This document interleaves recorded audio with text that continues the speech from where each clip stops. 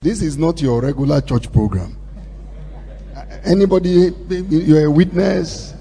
And what Pastor David is doing looks very risky to people who are not kingdom-minded.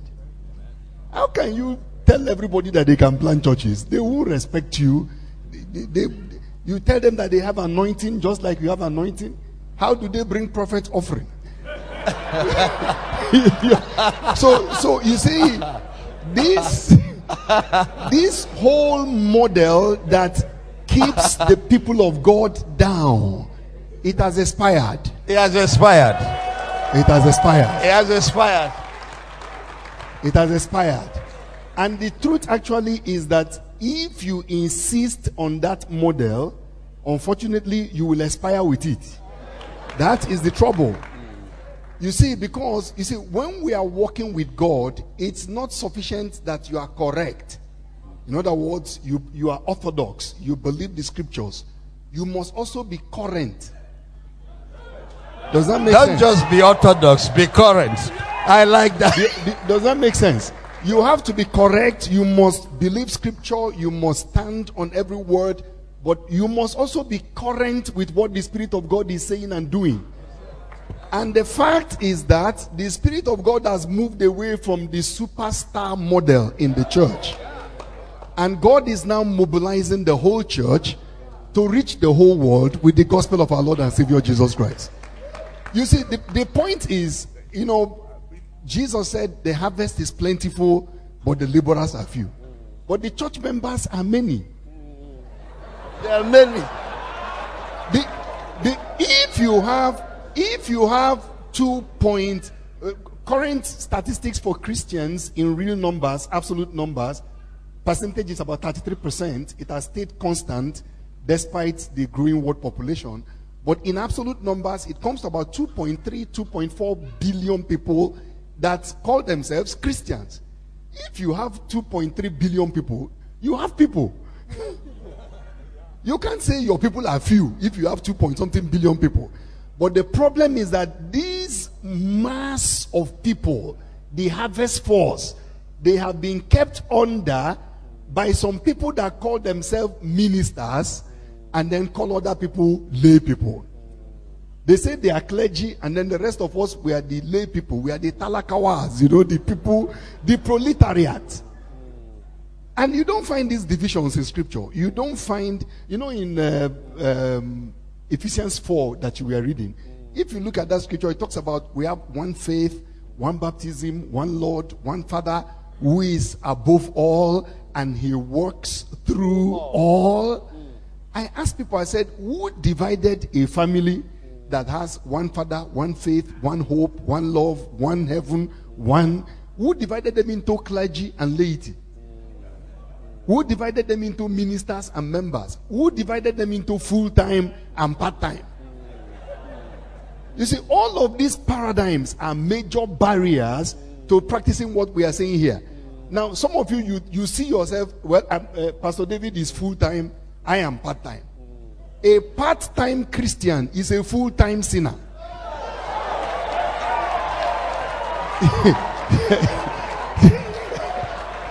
Jesus.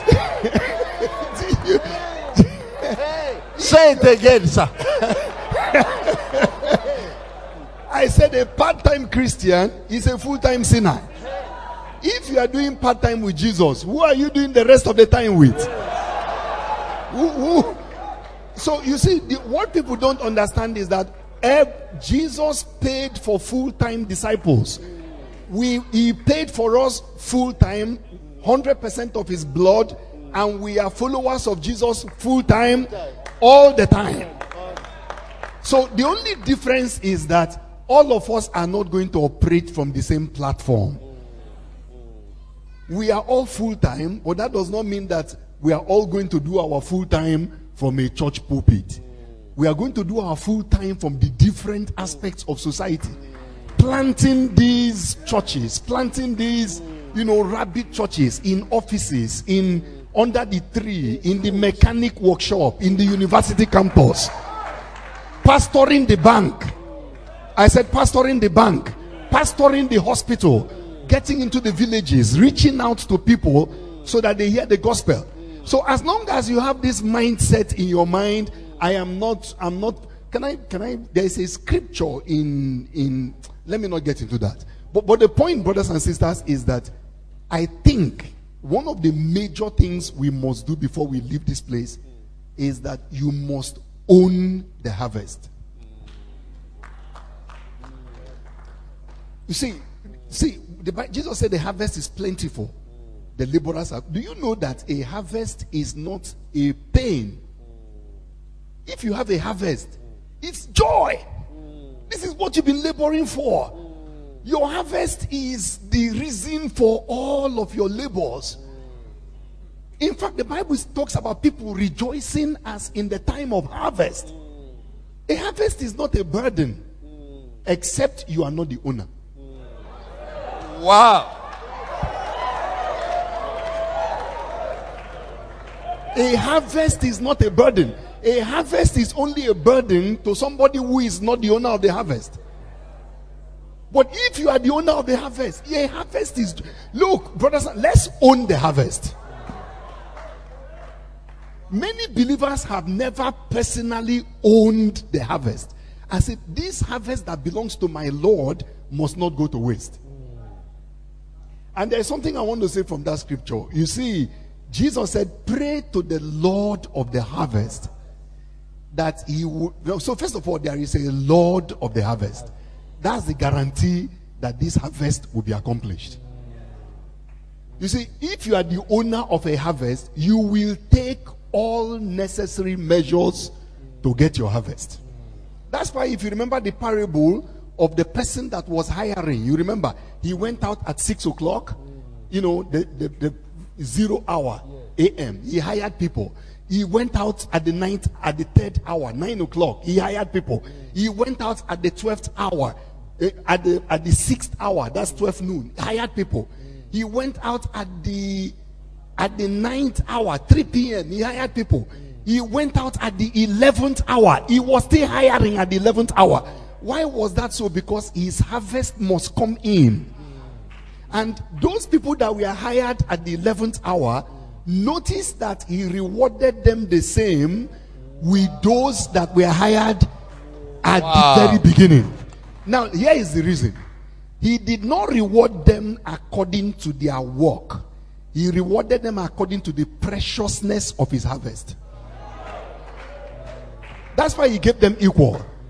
The harvest was too precious. So the guarantee is that there is a Lord of the harvest. And a friend of mine made a statement years ago that set me on edge. He said, Ferdinand, the Great Commission will be fulfilled with or without you. And I said, no. Now, something else in that passage of scripture. Please help me to put up Matthew chapter 9 and verse 37.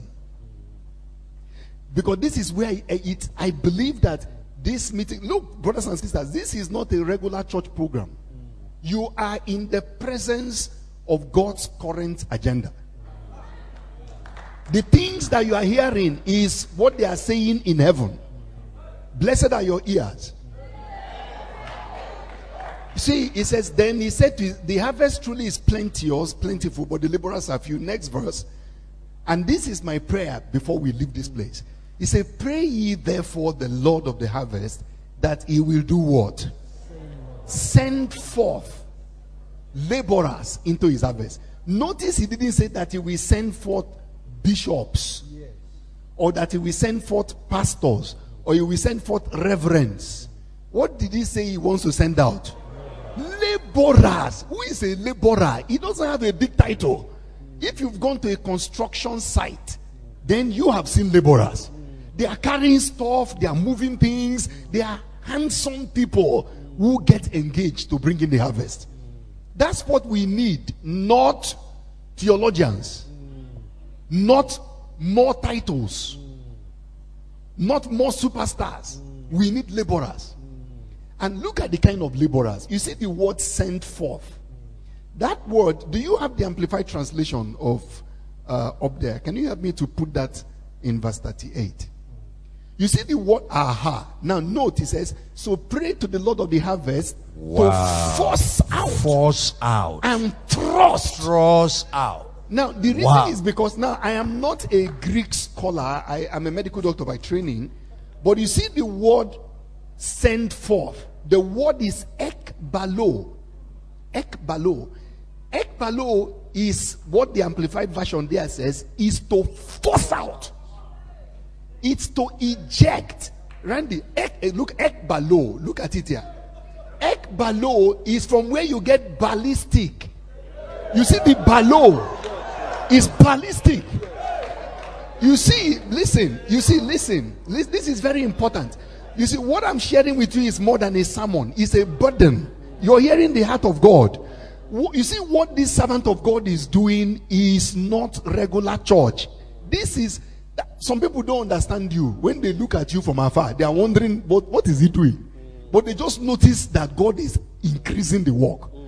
The reason is because God blesses his agenda. God will not bless your program. He will bless his agenda. Now, you see the kind of laborers that are needed for this harvest will not be regular laborers. They will be ballistic laborers. Wow. That are ejected. They are forced out. Wow. You see, the impact is dependent on the force of ejection. The word is balo. These are explosive laborers. So even in our prayers, we are not praying for regular church members. We are praying for an explosive workforce. People that are ejected. Something is burning. These are not your regular preachers and regular church members. These are people that are burning from inside.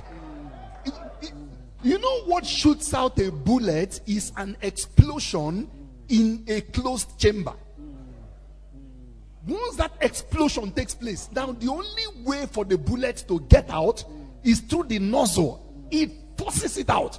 That's what Jesus told us to pray for. So when you have those kind of laborers, whether they are in the mechanic workshop or they are in the university or they are in the bank or they are in the hospital, they are laborers. There is something burning inside them. They can't, even if they wanted to keep quiet, because of this explosion, and it will come to pass that some of you will try to keep quiet, but there is a fire burning inside your bones. You will not be able to contain what God is pouring into your spirit. You will not be able to stop it. You know, there's something Dr. Kurt said. It is better for you not to hear certain things than to hear them and not obey them. The reason is because they will not leave you. And the things that you are encountering these few days will not leave you. Your heart will be possessed by a different agenda. Other people will be pursuing other things, but something will be burning from inside your spirit. And nothing will quench it. Nothing will satisfy it. You will just notice that you are possessed by a different priority. Blessed be the name of Jesus Christ. And something I think is very important. You know, I'm so grateful for what God is doing. I'm telling you the truth. And listen, sit down for a moment. You see, a lot of right-thinking people are getting disillusioned with coming to sit down every Tuesday, Wednesday, Friday night, Sunday morning to listen to a superstar. Playing games and dramatizing. Who made us spectators? When Jesus paid for all of us.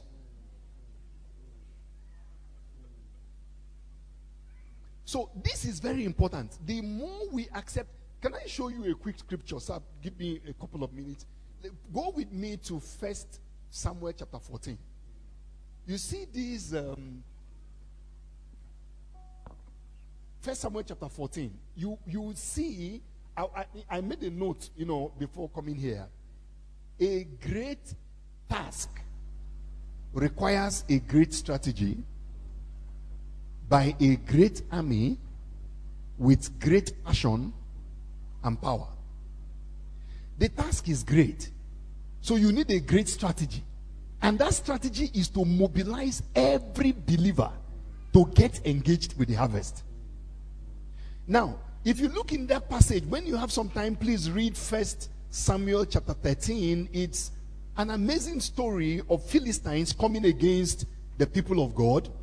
And the Philistines were coming against Israel in verse 5 with 30,000 chariots, 6,000 horsemen, and people as sand of the sea by the seashore in multitude. And when the Israelites saw that in verse 6, when they saw they were in danger, they went, they hid in rocks and caves and ran away. Now, please go with me to verse 16. Verse 16. Saul and Jonathan, his son, the people that were with him, they were in Gibeah. The Philistines were in Michmash. 17. Then raiders came out of the camp of the Philistines. So Philistine raiders were raiding Israel. Now, look in verse 19. And this is what you're doing, sir. The Lord told me that this is what is needed in the end time church. The ministry of the blacksmith. Now, watch what is going on here. Now, there was no blacksmith to be found throughout all the land of Israel. Why was there no blacksmith to be found throughout the land of Israel? Because the Philistines said, if you allow these guys to have a blacksmith, they will manufacture weapons, they will arm the Israelites, and our oppression over them will be over. So the Philistines said, don't allow any blacksmith. You see, the blacksmiths of old, they were the technologists. They were the ones that forged weapons. They were the ones that forged swords and javelins and all kinds of things. So the Philistines, who were the masters of Israel, said, don't allow any blacksmith. And it's a strategy of war. When you conquer people, you don't leave their experts that produce ammunition. The United States and the Allies did it to Germany at the end of the Second World War. They took away, it was called Operation Phillips. They took away all the German scientists that produced the weapons that enabled Germany to fight against the Allied forces. It was those scientists that people like Otto von Braun, they were among those that sent America to the moon. They were the ones, the rocket scientists that the US carried out of Germany. Because if you defeated them and you left their rocket scientists, it will not be long before another war will start. This is what the Philistines were doing to Israel. Follow what is going on here. Now, so what happened? Verse 20. All the Israelites will go to the Philistines to do what? To sharpen their, imagine that you are an Israelite. For you to sharpen your weapon, not weapons, agricultural implements, you have to go to Philistines. You have to pay Philistines to sharpen your plows, your hoe. And so the Philistines, we are not only oppressing them militarily, they were also sucking them economically. Because you have to pay. Follow what is going on here, then you will see the application. So, as you pay, there was a charge. Now, look now what happened in verse 22. And this is glory to the name of Jesus Christ for this gathering. Look at verse 22. So it came to pass. Everybody say, in the day of battle. That there was neither sword nor spear found in the hand of any of the people that were with Saul and Jonathan. But Saul and Jonathan had their own weapons. See what is going on. Look. See what the Philistines were so effective in oppressing Israel that in the day of battle, remember the Philistines came with 30,000 chariots, horsemen, people like the sand of the sea. But on the side of Israel, the Bible says on the day of battle, there was no sword, There was no spear. The people of God were not armed on the day of battle. But they had two leaders that were armed. So this was a congregation of armed leaders and unarmed followers. That is the present day church. That is the church today. That is the church.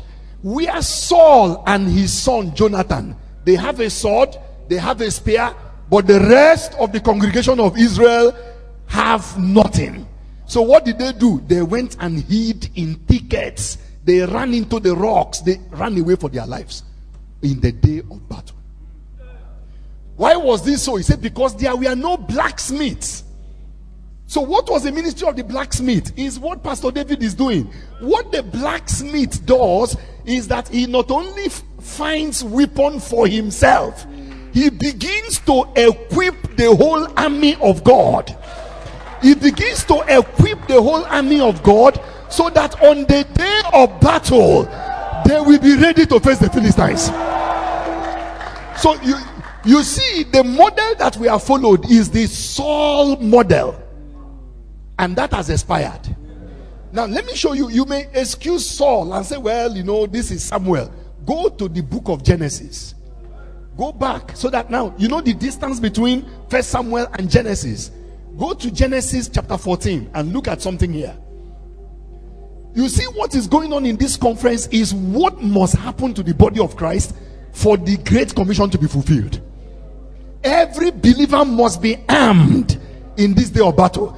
Every believer must become a missionary, a full-time minister, a church planter. Pastor, question for everybody. Who plants churches in our regular models?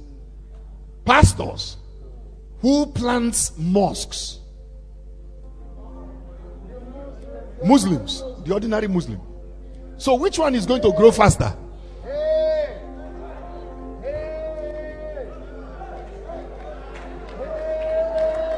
That is it.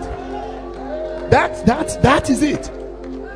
In Christianity, to plant a church, you have to be a big pastor, plenty money. But look at to plant a mosque where 2 or 3 Muslims have gathered together, a mosque has been born. That is it. That is it. First of all, they put stones, they put some stones and they begin to pray. Then after a while, the perimeter grows. After a while, the thing grows. Then when it has grown, they find an imam. Notice the imam comes when it has grown. But look at Christianity. There will be Christians in an area nobody will think of coming together until pastor comes. Then he starts running around. He starts laboring before he can plant one church. So you see, one is a monument, the other one is a movement. And you wonder why. What is needed now? We do not need more monuments. We need movements. The monuments have expired.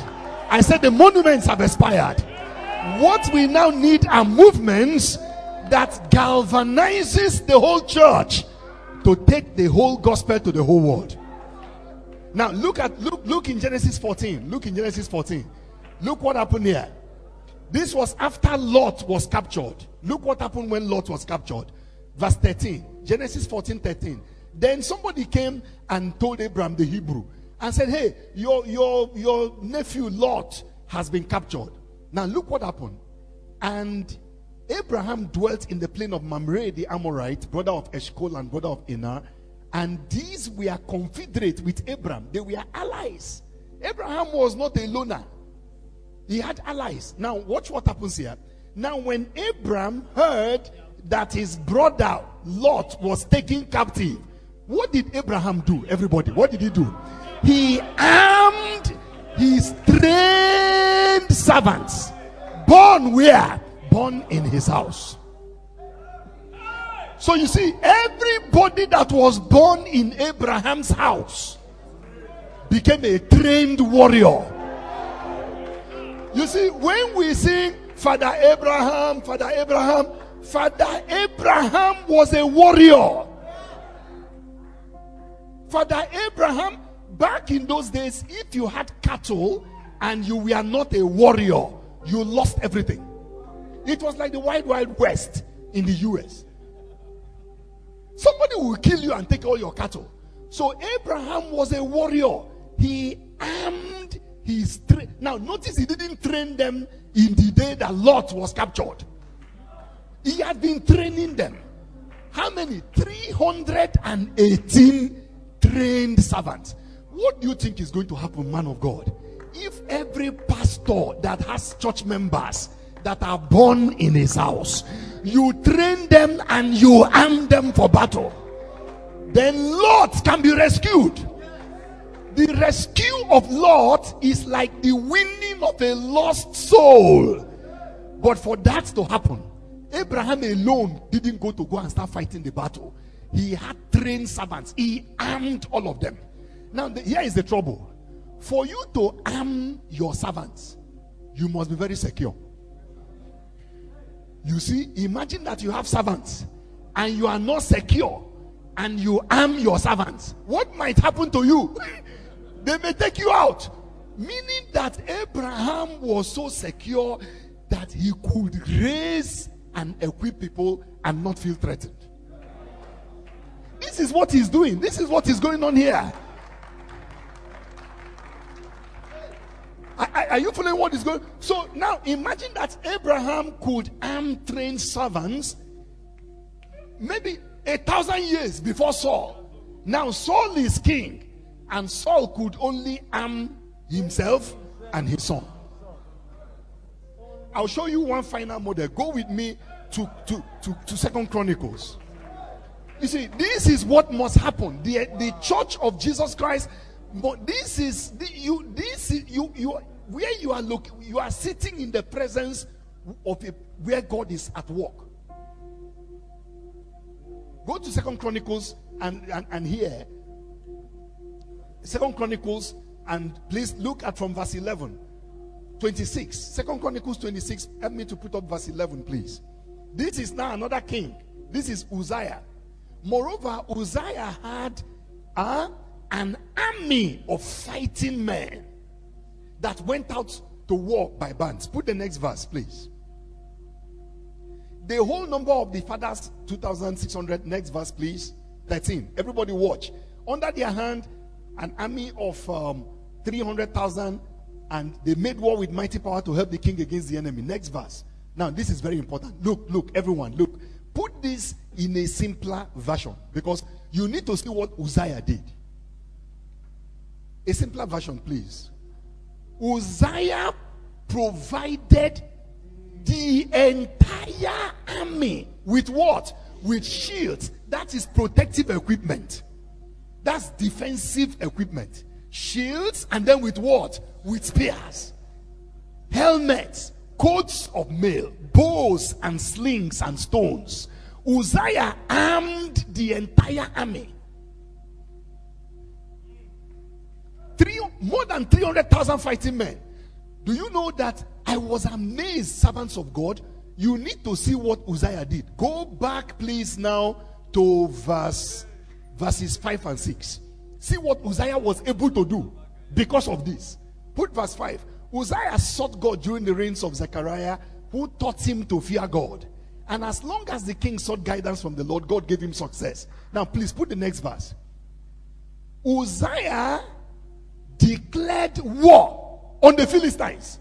He didn't wait for the Philistines to bring war to his backyard. Are you following the matter now?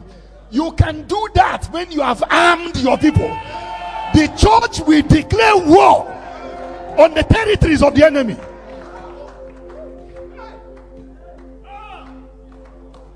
Now look what Uzziah did. He broke down the walls of Gath. He didn't wait for them to come and break the walls of Jerusalem.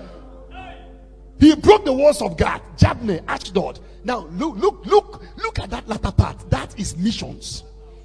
That is missions. Look what Uzziah did. Then he built new towns in the Ashdod area and in other parts of Philistia. Do you understand what you are reading? Uzziah colonized the Philistines.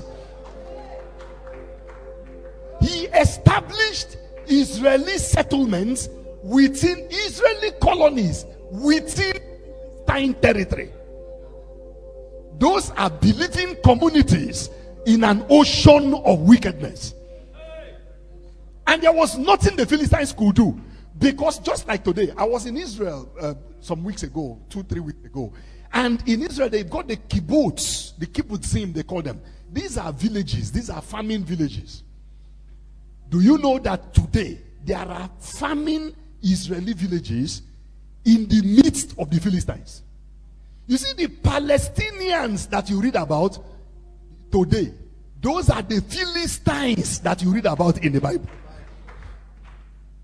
So now there are Israeli communities living in the midst of Palestinian territories. That's what they call occupied territories. They are surrounded. We pass by on our way to Jericho. We pass by Israeli communities living in the middle of Palestinian territory. But you cannot touch them because when they are going to farm, they've got their machine guns on their shoulder. Uzziah armed the whole army. So you see, this model where you have King Saul. You have King Saul. If you want anointing, you come to King Saul. If you want miracle, you come to Saul. If you want anointing and breakthrough, you come to Saul or to Jonathan. And he is preparing Jonathan to take over from him, to continue the old order. But you see, brothers and sisters, the cloud of glory has moved from the house of Saul to the house of David. I said the cloud of glory has moved from the house of Saul to the house of David. And we don't follow the crowd, we follow the cloud. We don't follow the crowd, we follow the cloud. When the cloud moves, we move with the cloud. And I am saying to you, the cloud has moved from the old superstar model, and the cloud of glory is moving, mobilizing the entire body of Christ.